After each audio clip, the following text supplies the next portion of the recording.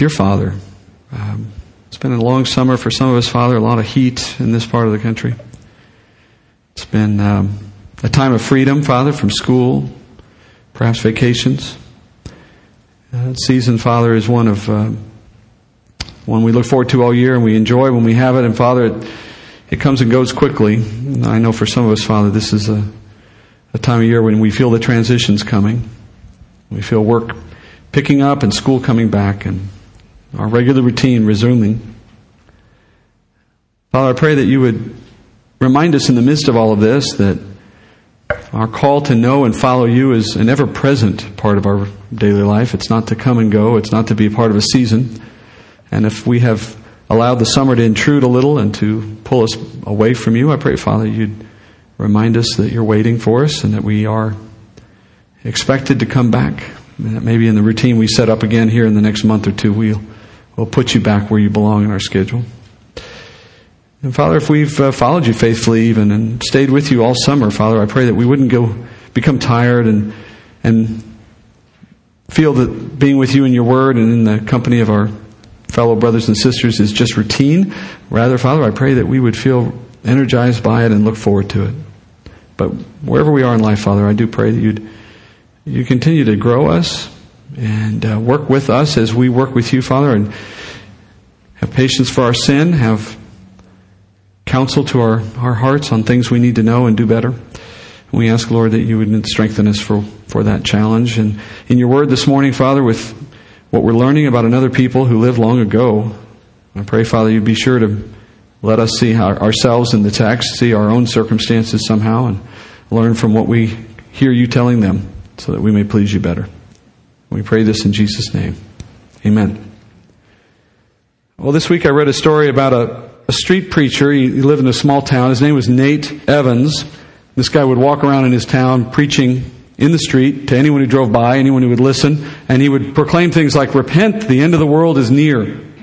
And one day as he was walking near the edge of town, he came upon this big lever that was sticking out of the side of the road. It had a sign next to it, and it said, "Pull this lever to end the world." And he thought, this is actually the perfect location for me to present a message of coming destruction because the setting is perfect. So Nate set up a pulpit the next day next to this lever, and he just kept preaching that same message. And he did it with such great conviction now, and he had this prop he could point to sitting next to him, that it had a major effect. Soon drivers were stopping instead of driving by, and they were parking, and they were listening by the roadside intently to what he was saying. And this was going great. Until the road got so congested with cars parked around him that at one moment an 18-wheeler comes barreling down that highway, and as he turns the corner, he's going so fast he sees the traffic jam, he can't stop in time. So to avoid running into a road full of parked cars, the truck driver has to swerve off onto the shoulder. Now he's headed straight for Nate and that lever. And so in a split second, the truck driver is going to have to make a decision. He's either going to run over Nate or is he going to run over that lever? And later, as the driver is explaining his circumstances to the highway patrol officer, he said, "I really had no choice." Pointing to Nate's dead body on the side of the road, he said, wait for it, "Better Nate than lever."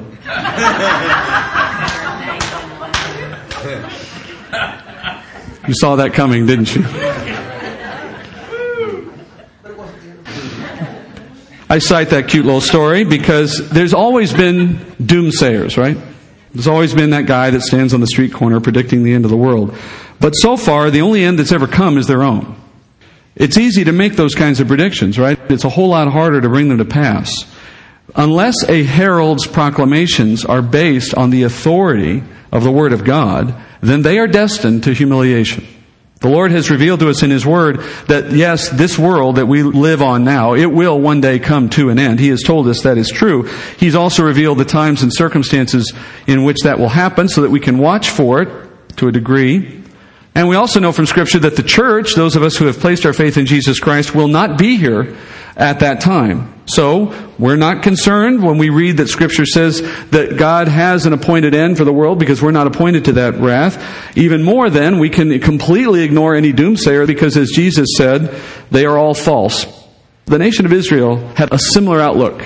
They knew from what their prophets told them that they were God's chosen people, that Israel had been promised a glorious future in a coming kingdom, and Israel had a certain confidence about themselves that they weren't going to see any world calamity. They weren't going to be the subject of any kind of great disaster because, after all, God was on their side. But they had a selective attention. They had heard the promises of blessings, yes, but they conveniently overlooked all the warnings that that same God brought to that same group of people through those very same prophets at times concerning the nation's sin. The Lord sent prophet after prophet to the people of Israel over centuries, and He said to them, your sin, your ongoing sin, is going to bring serious consequences because you've rejected my covenant and my word. Now, in the end, what did Israel usually do to those prophets when those prophets spoke these words? They killed them. That history explains why we have chapter 7 in the book of Ezekiel.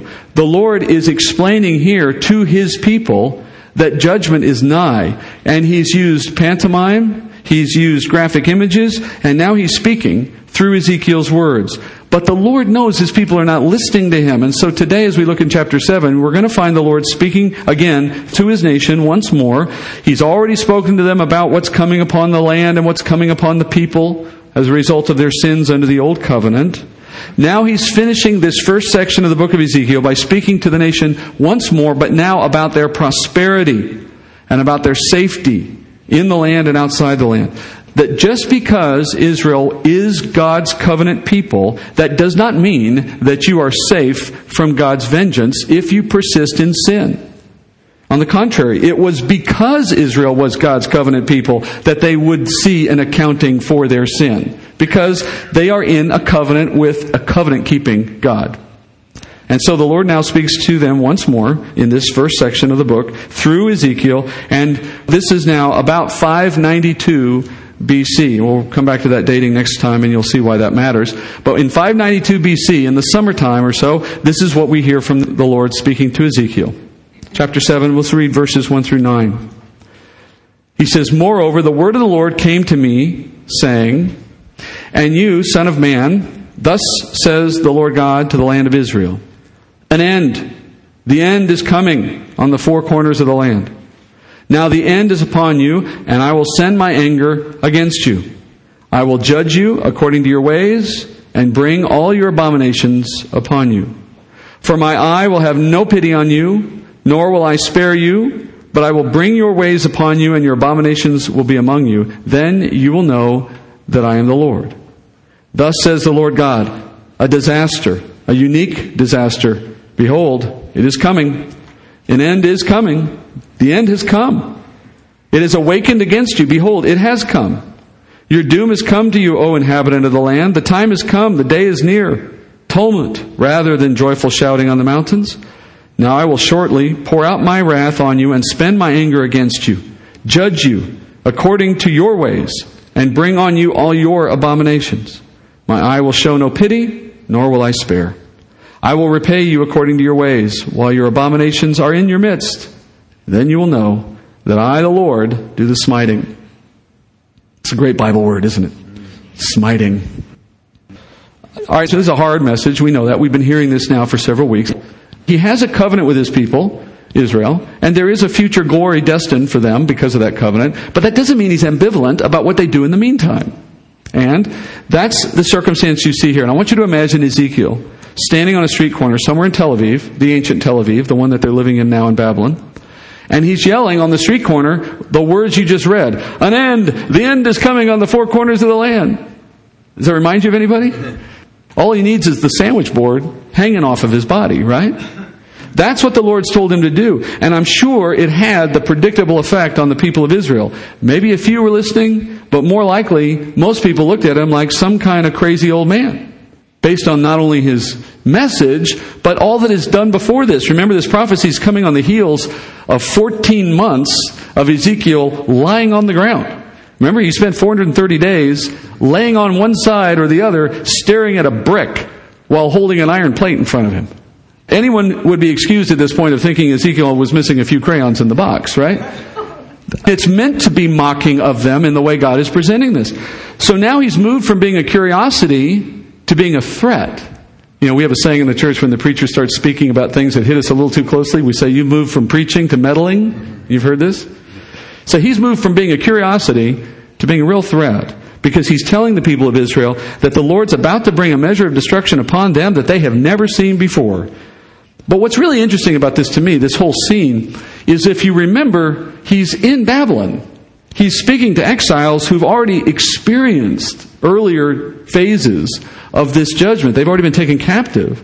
What the Lord's speaking about is a yet-to-come third wave of destruction that will hit the city of Jerusalem. But since this particular audience has already seen their city attacked and they're already sitting in captivity, you might wonder, what's the point in the message for their sake? If you and I were present in this moment where they are now, we might respond to Ezekiel by saying, "Well, that message is a little late. Look where we are, Ezekiel." But friends, that's not how Israel thought. That's not their mindset. Though they were living in captivity, and many other Jews with them, they knew their city still stood back in Judah. Jerusalem had not yet been destroyed. Their walls at this point were still mostly intact.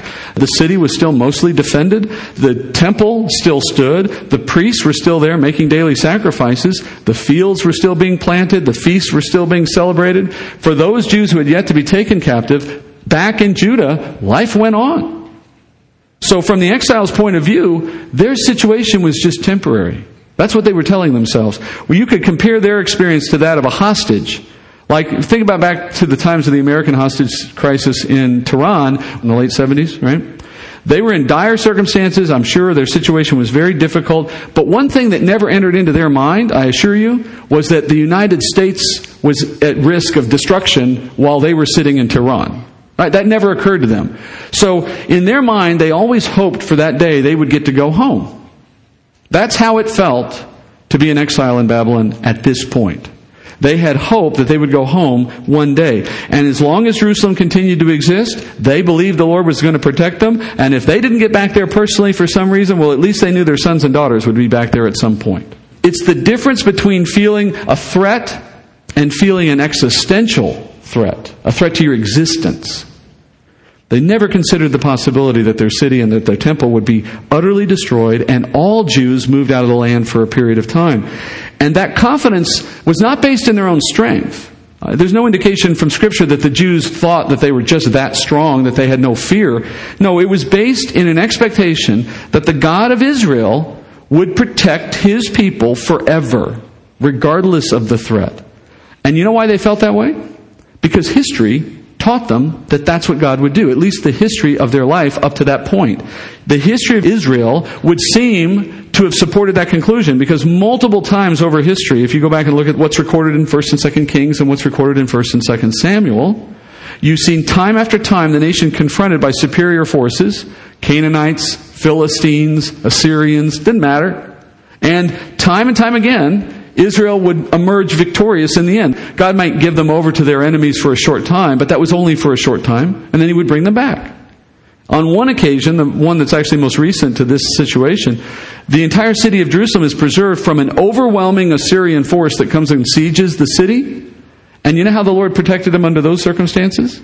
He sends the angel of the Lord, Christ pre-incarnate, and the angel of the Lord goes out on one night and single-handedly kills 185,000 men in the Assyrian army. Friends, if that's your history, you're not really worried about being in exile. I mean, it's not convenient. It's not fitting into your plan, but it's not the end of your nation, right? As long as you still have the nation back in Judah, you're not worried. You're just waiting for the eventual defeat that God will bring. But despite the Lord's mercy and His faithfulness to them in the way that He had shown, year after year, Israel continued to sin against Him. And not in the simple sense of sin. We're not just talking about people who have a bad day. We're talking about systematic, institutional idolatry across the whole of the nation. And so that eventually caught up with them. And the time has now come, according to what God is speaking through Ezekiel, for the consequences of all of that sin to rest on their own heads. And the first thing the Lord wants to make sure these people understand is why. Before the event takes place, He needs them to understand why it's taking place. And there's a couple of phrases that stand out in this passage. Notice the Lord repeats 5 times in the passage I read that the end is coming. It comes up 5 times if you count through it. So you've got this unjustified confidence. You are thinking that your days of comfort and protection are right over the horizon. You need to understand that's not the way this is going to play out. It's coming to an end. In fact, as the Lord says, it's already ended. It's as good as done. Evidenced by the fact that they're sitting in exile right now. You're already in the middle of what I'm doing, and it's headed somewhere you don't expect. And then the second thing that stands out in this passage, twice the Lord emphasizes that these judgments will bring Israel to know that He is the Lord. We've said this already from past weeks. This is the central idea of the book of Ezekiel, knowing who their true God is, as opposed to all the idolatry. And that's the central problem that the Lord's trying to fix. This episode is not merely retribution. It's bigger than that. This coming destruction of Jerusalem at the hands of the Babylonians is going to bring Israel back to an understanding of who their true God is. You remember last week we talked about this. That after this moment in history, Israel never again engaged in widespread idolatry. As God said, this event was so dramatic, it forever changed their future as a nation. They have never again returned to idolatry. And the Lord's hard treatment of His people is the result of centuries of them doing the wrong thing. And He says here, I'm going to put this back on you. I'm long-suffering, but I'm done. It's over. Now's the time for you to understand what you've done. And He keeps His word. He acts in keeping with His word. Look where He goes next. Verse 10. He says, behold the day. Behold, it's coming. Your doom is gone forth. The rod has budded. Arrogance has blossomed. Violence has grown into a rod of wickedness. None of them shall remain, none of their people, none of their wealth, nor anything eminent among them. The time has come. The day has arrived.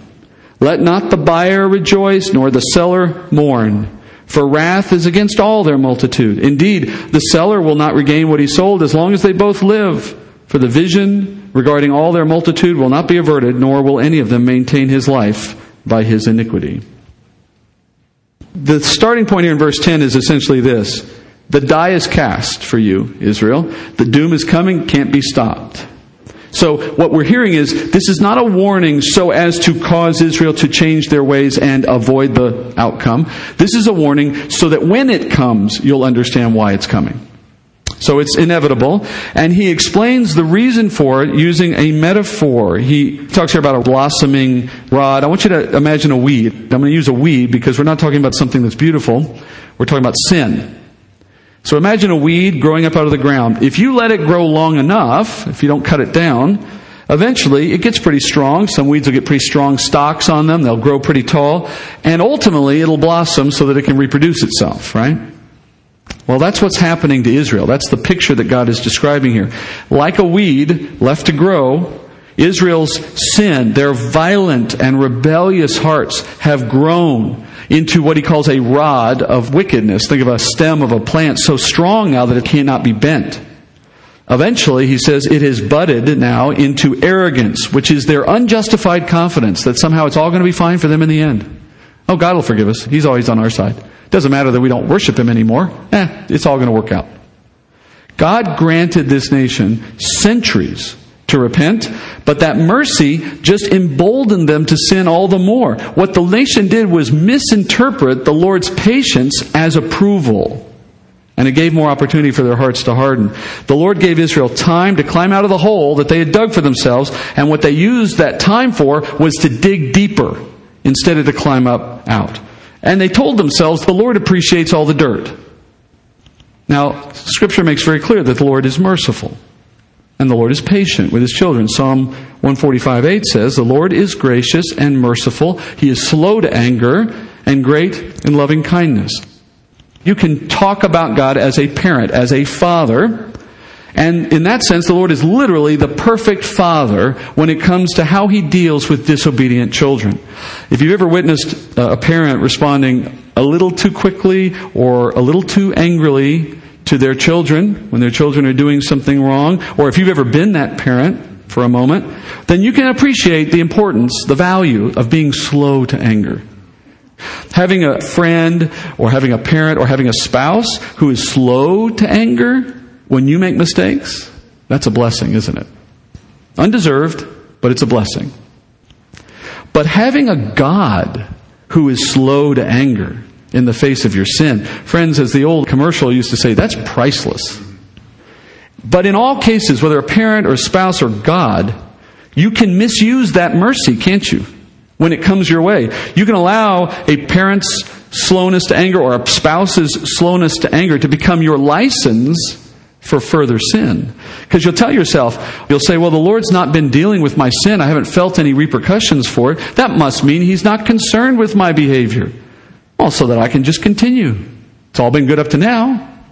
That false sense of security becomes your license, your reason to continue in sin. And if you do, you're squandering the Lord's patience. The Bible would say you're testing it. Believers in Jesus Christ are saved from the penalty of sin in eternity. Our faith in Christ has cleared our debts before God. We're credited with His perfection, His righteousness. So our heavenly standing, as far as God sees us from heaven, our heavenly standing with God is perfection, because of Christ's perfection appointed or accredited to us. And you can never lose what's been given to you freely. You can never sin your way out of a righteousness that was not yours to begin with. That's the promise we have in the New Covenant.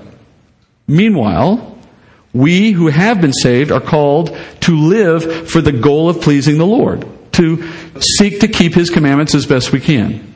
And we're to cooperate with the Spirit of God, who will then help us put away our sin and conform our lives to the Word of God. But along the way, we're going to make mistakes. Along the way, that process will reveal where we still have work to do. The Lord, though, as the Scripture says, is loving and merciful toward His children. He is long-suffering. He is patient. He gives us time to repent. He gives us opportunity to back up and go back to a life of obedience if we need to. He's our perfect Father. But don't mistake His patience for disinterest in your sin, much less approval of your sin. The Bible says if we go on sinning willfully, eventually He will act to correct us. And that's what He's doing here with Israel. The severity of His response in this case was a direct result, He says, of the severity of their sin and the length of time that He waited for them to correct it. So there is a proportionality implied here. I'm not making a rule that somehow constrains God. I'm not saying it that way. But I think it's a general principle in Scripture that as God allows us time to repent, if our sin goes further and deeper, then we stand to receive a greater, a harsher discipline from the Lord should He choose to act. It's a simple principle.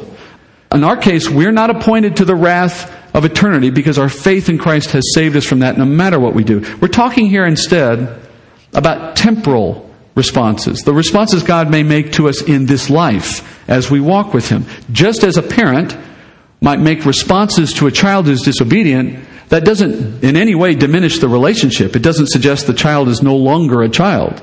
In fact, it's because you're a child that you receive your father's discipline. But it does remind us that the Father has an obligation to respond to sin. It's just that our Father in heaven is so perfect that His patience and His long-suffering nature might lead us to think incorrectly that He doesn't care when we sin. The longer the Lord gives us to repent and return, the more important it is that we do it. Don't test the Lord to see if He's prepared to do something if we spurn His patience. In verses 12 and 13, for example, the Lord says, He will take from Israel all their wealth. This is what He says. He says, neither the buyer nor the seller will be able to rejoice. And what He's referring to here are the unique circumstances of commerce that developed in the days between the second battle of Jerusalem and the final battle of Jerusalem, which is the one God is predicting. After Nebuchadnezzar's army came into town and defeated the city on the first and second occasions, the landowners of Israel, those in Judah who had land in that area, they began to worry, naturally, about the future prospects for their country. Remember, after the first attack, you think it's a one-off. You don't expect anything more than that. After the second attack, now you've got a pattern. And you're starting to wonder where this pattern is leading as you plan your future. They could not be sure that they'd be around to enjoy their land should there be another attack. So what began to develop was a buyer's market. Sellers began trying to sell land, trying to liquidate their property holdings to obtain something they could take with them should they be sent into exile. But with everyone looking to sell their property, what do you think that does to the price of land? the value of property began to drop. So that even the seller who did find a buyer, notice he says, would mourn. They're mourning the prospect of giving up valuable land at fire sale prices during this time of history. Naturally, those willing to buy the land, despite the uncertain future, well, they're rejoicing, at least at first, because they got such a good deal on land. They obtained it at a fraction of the value. And what they're hoping is that there won't be a third attack, and over time they'll be able to use this land that they bought so cheaply to earn a lot of profit. So both seller and buyer in that day are working on an assumption. They're assuming that despite the troubles they've seen so far, Israel is going to continue. So in this case, the buyer is assuming there'll still be something to do with the land, and the seller's assuming I'll still have use of whatever I get for my land. Right? My gold will still be valuable to me. A buyer only rejoices if he assumes that. A seller only mourns if he assumes somebody else is going to profit from his land that he wished he could have held on to. But neither assumption was true. The law of Israel says that you could not sell land permanently. That land had to return to its original owner at the 49th year during the Jubilee. The idea was God assigned the land to tribes, and those assignments can't change, except in a temporary way. You know, that's still followed in Israel today, the state of Israel today. The government owns 90% of the land in the nation of Israel, and that land cannot be sold to anyone. It can only be leased for 49 years. That's part of their law. So the Lord says in verse 13 that the seller will not regain the property for as long as both he and the buyer lives. What he's saying is that this entire nation will be outside the land so long that they won't be able to enjoy the freedom of the Jubilee. There'll be no returning of land to anybody. You won't be there. Which means the Lord is stripping the people of their source of power and strength, that is, their land. You remember a couple weeks ago I said the Lord here is systematically tearing down what promises He gave to the nation in the Abrahamic covenant. In the Abrahamic covenant, the Lord said He would give to Abraham and his descendants a land, and He would give them a posterity, a wealth in this land, and He would bless them as chief nation on the earth. And now He's judging His people. He's judging their land. We saw that last week. He's judging the people themselves. We saw that 2 weeks ago. And now He's judging their prosperity or their strength. And that prosperity or strength centered on their security in the land, their production of the land. Now remember, those promises in the Abrahamic covenant are reserved for those who believe what Abraham believed. In the meantime, the Lord said through the old covenant that the nation as a whole could enjoy them for a time on earth if they would keep the covenant's requirements. But since they've disobeyed them, now they're going to see an earthly consequence. They're going to lose this source of strength. Now with the rest of this chapter, verses 14 through 27, I'm going to read it in one fell swoop. In this section, as I read it, we're going to summarize it with 4 points that illustrate what God is doing to remove their wealth. I'll read it all the way through first. Verse 14. They have blown the trumpet and made everything ready, but no one is going to the battle. For my wrath is against all their multitude. The sword is outside, and the plague and the famine are within. He who is in the field will die by the sword. Famine and plague will also consume those in the city. Even when their survivors escape, they will be on the mountains like doves of the valley, all of them mourning, each over his own iniquity. All hands will hang limp, and all knees will become like water. They will gird themselves with sackcloth, and shuddering will overwhelm them, and shame will be on all faces, and baldness on all their heads. They will fling their silver into the streets, and their gold will become an abhorrent thing. Their silver and their gold will not be able to deliver them in the day of the wrath of the Lord. They cannot satisfy their appetite, nor can they fill their stomachs, for their iniquity has become an occasion of stumbling. They transformed the beauty of His ornaments into pride, and they made the images of their abominations and their detestable things with it. And therefore I will make it an abhorrent thing to them. I will give it into the hands of the foreigners as plunder, and to the wicked of the earth as spoil, and they will profane it. I will also turn my face from them, and they will profane my secret place. Then robbers will enter and profane it. Make the chain, for the land is full of bloody crimes, and the city is full of violence. Therefore, I will bring the worst of the nations, and they will possess their houses. I will also make the pride of the strong ones cease, and their holy places will be profaned. When anguish comes, they will seek peace, but there will be none. Disaster will come upon disaster, and rumor will be added to rumor. Then they will seek a vision from a prophet, but the law will be lost from the priest, and counsel from the elders. The king will mourn, the priest will be clothed with horror, and the hands of the people of the land will tremble. According to their conduct, I will deal with them, and by their judgments, I will judge them. and they will know that I am the Lord. Let's summarize this section in 4 points, as I said. First, the Lord takes their strength to fight, he says, and prevents them from defeating their enemies. He says in verses 14 and 15, he says, the nation will meet Babylon for battle, but in the end, no one will actually go into battle. And historically, that's exactly what happened. We know from historical records that as the Babylonians approached Jerusalem, remember they sieged the city for a time, causing so much difficulty in the city, so much famine in the city. They killed every Jew they encountered on the outside of the city with sword. And by the time they were breaching the walls of the city, there was no fight on the inside because the people were so malnourished they could barely stand up, much less hold a sword. So there's no fight. The Lord said this would happen so that they know that it's the Lord bringing it to pass. Secondly, he says the survivors will lack the strength of comfort and protection when they leave the city. They'll be like doves, he says, which is a way of expressing they'll be exposed, they'll be defenseless, and they'll be mourning, like the sound of a dove. And it will leave them limp. They'll dress in sackcloth, which is an indication of mourning. And they'll proceed into the nations bearing their shame for having been so utterly defeated and humbled. And notice what he says at the end. They'll know why. They'll say they're shameful of their iniquity. They won't be walking around saying, God did this to us, how dare you? They'll be saying, we did this to ourselves, our sin brought us to this point. Thirdly, the strength of their wealth will fail them. He says in verse 19 that the people will throw their gold and silver treasures on the ground. So the irony is the guy that sold his land to get a bunch of gold stuff, that's not worth anything to him anymore. He's throwing it away because it's just weight. It's just weighing him down. Gold and silver can't buy freedom from an army that is intent on conquest. You're not going to buy your way out of this problem. And you can't buy food when there is no food to purchase, when you're within the city under siege.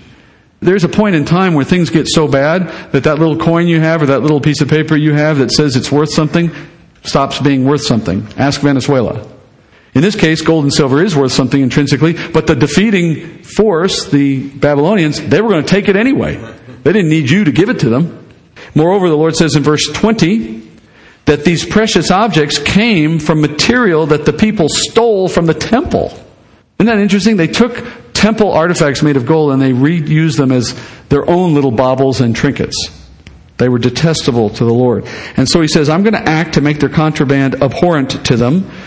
What was once treasured will become plunder for the enemies. In verse 22, he says, I'm even going to allow these people that are coming in, the Babylonians, to rob my own temple. And the reason he says that is because at this point, his own people, Israel, had already profaned the temple. So it was a small matter to let Gentiles come in and do the same at that point. And then fourth and finally, the Lord will, it says, withdraw from Israel the strength of his counsel and protection. Do you see that at the end?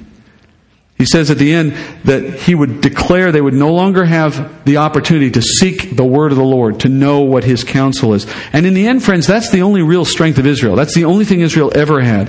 You remember in the law itself in Deuteronomy, when the Lord said this in Deuteronomy 7, for you are a holy people to the Lord your God, and the Lord your God has chosen you to be a people for his own possession out of all the peoples who are on the face of the earth. And then he said this, the Lord did not set his love on you, nor choose you, because you were more in number than any other of the peoples. You were the fewest of all the peoples.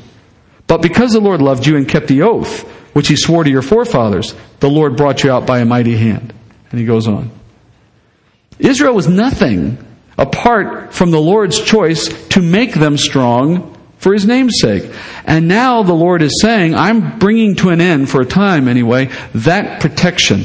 And he says in verse 23, notice that phrase in verse 23, make the chain. In Texas we'd say, get a rope. The idea is we're going to chain you up literally as slaves on a chain gang. We're going to have you all strapped to a long chain, tied up, and then we're going to tie the one end to a horse and we're just going to ride you out of town. That's what they did. And in some cases they actually put rings through the noses of people and that's where the chain was attached. It was not a pleasant experience. They're going to be subject to the humiliation of captivity at the hands of Gentiles. And not just any Gentile nation. You notice he says the worst of the nations, Babylon, would come in and occupy the house of the Lord and take his people.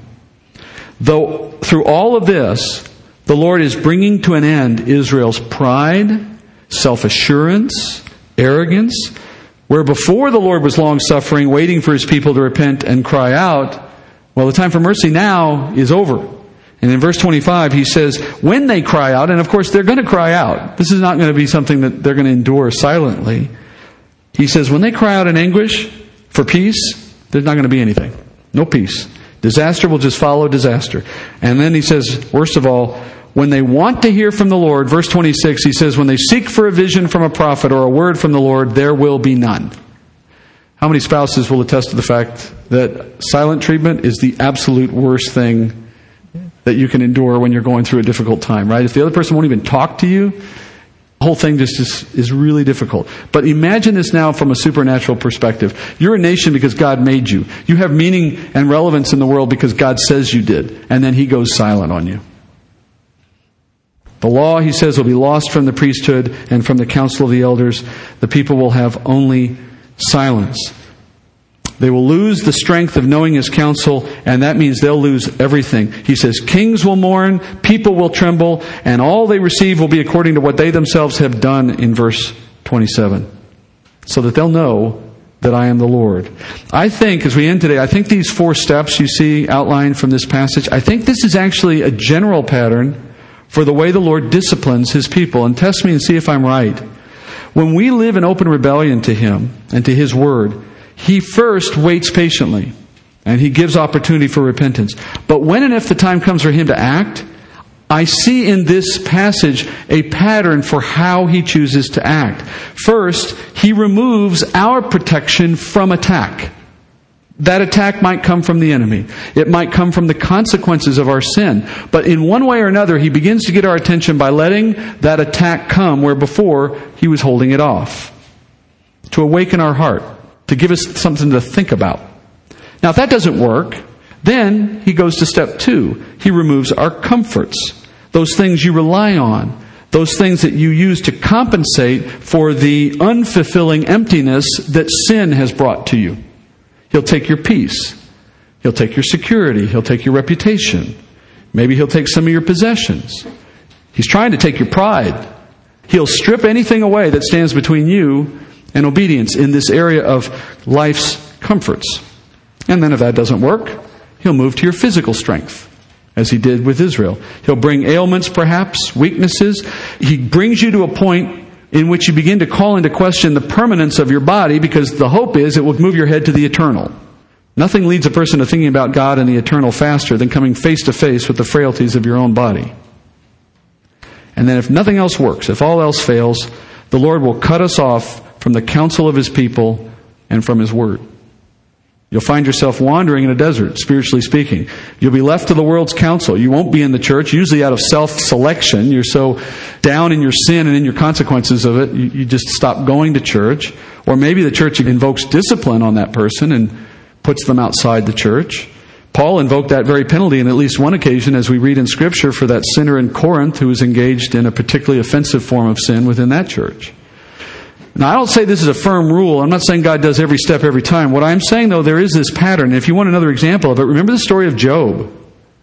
Now, Job was not a man who was sinning. God used him as an example of righteousness. But as he goes through that process with Job, what was the pattern? First, he removed defense from spiritual attack. He allowed Satan to begin attack. Secondly, he permitted the removal of Job's possessions, of his comforts. Thirdly, he gave physical weaknesses to Job. And then finally, he removed his own counsel for a time, so that all that Job had left were 3 clueless friends who kept giving him worldly advice. This is how God begins to strip away the world. The point is, there's an easy way to learn what God wants us to learn, and there's a hard way to learn what God wants us to learn. The easy way is to take full advantage of His mercy and His long-suffering patience by repenting of those things that are in our life that need to be dealt with. Or even if He started to show some of that discipline in steps 1 or 2 or 3, coming to our senses before it goes to the end. Don't force the Lord's hand. And the hard way? The hard way is to ride it out. But I can tell you now who wins. In the end, we all go to heaven, but wouldn't you rather take the ride from here to there in obedience with the blessings that come from obedience, or would you rather go through what Israel went through? I know what my vote is. I hope you're on the same page. Let's go to the Lord in prayer. Father, thank you, Lord, for the lessons of Israel. Thank you for your long-suffering, patient, merciful nature and character. Father, we deserve none of that, and yet you show us so much. Don't let us squander it, Father. Help each of us live in the way you've called us because of who you are and what you've done for us. And we pray, Father, that if we are in the midst of a struggle, if we have in our life these things that must change, I pray, Father, that your mercy would go just a step further for all of us. Give us more time, but let us use that time to repent and to do as you've called us to do. I pray, Father, for that, for we all, Father, have mistakes. We all have need for mercy. And we're all thankful, Father, that you give it to us on the basis of your Son's perfect sacrifice. In his name we pray. Amen.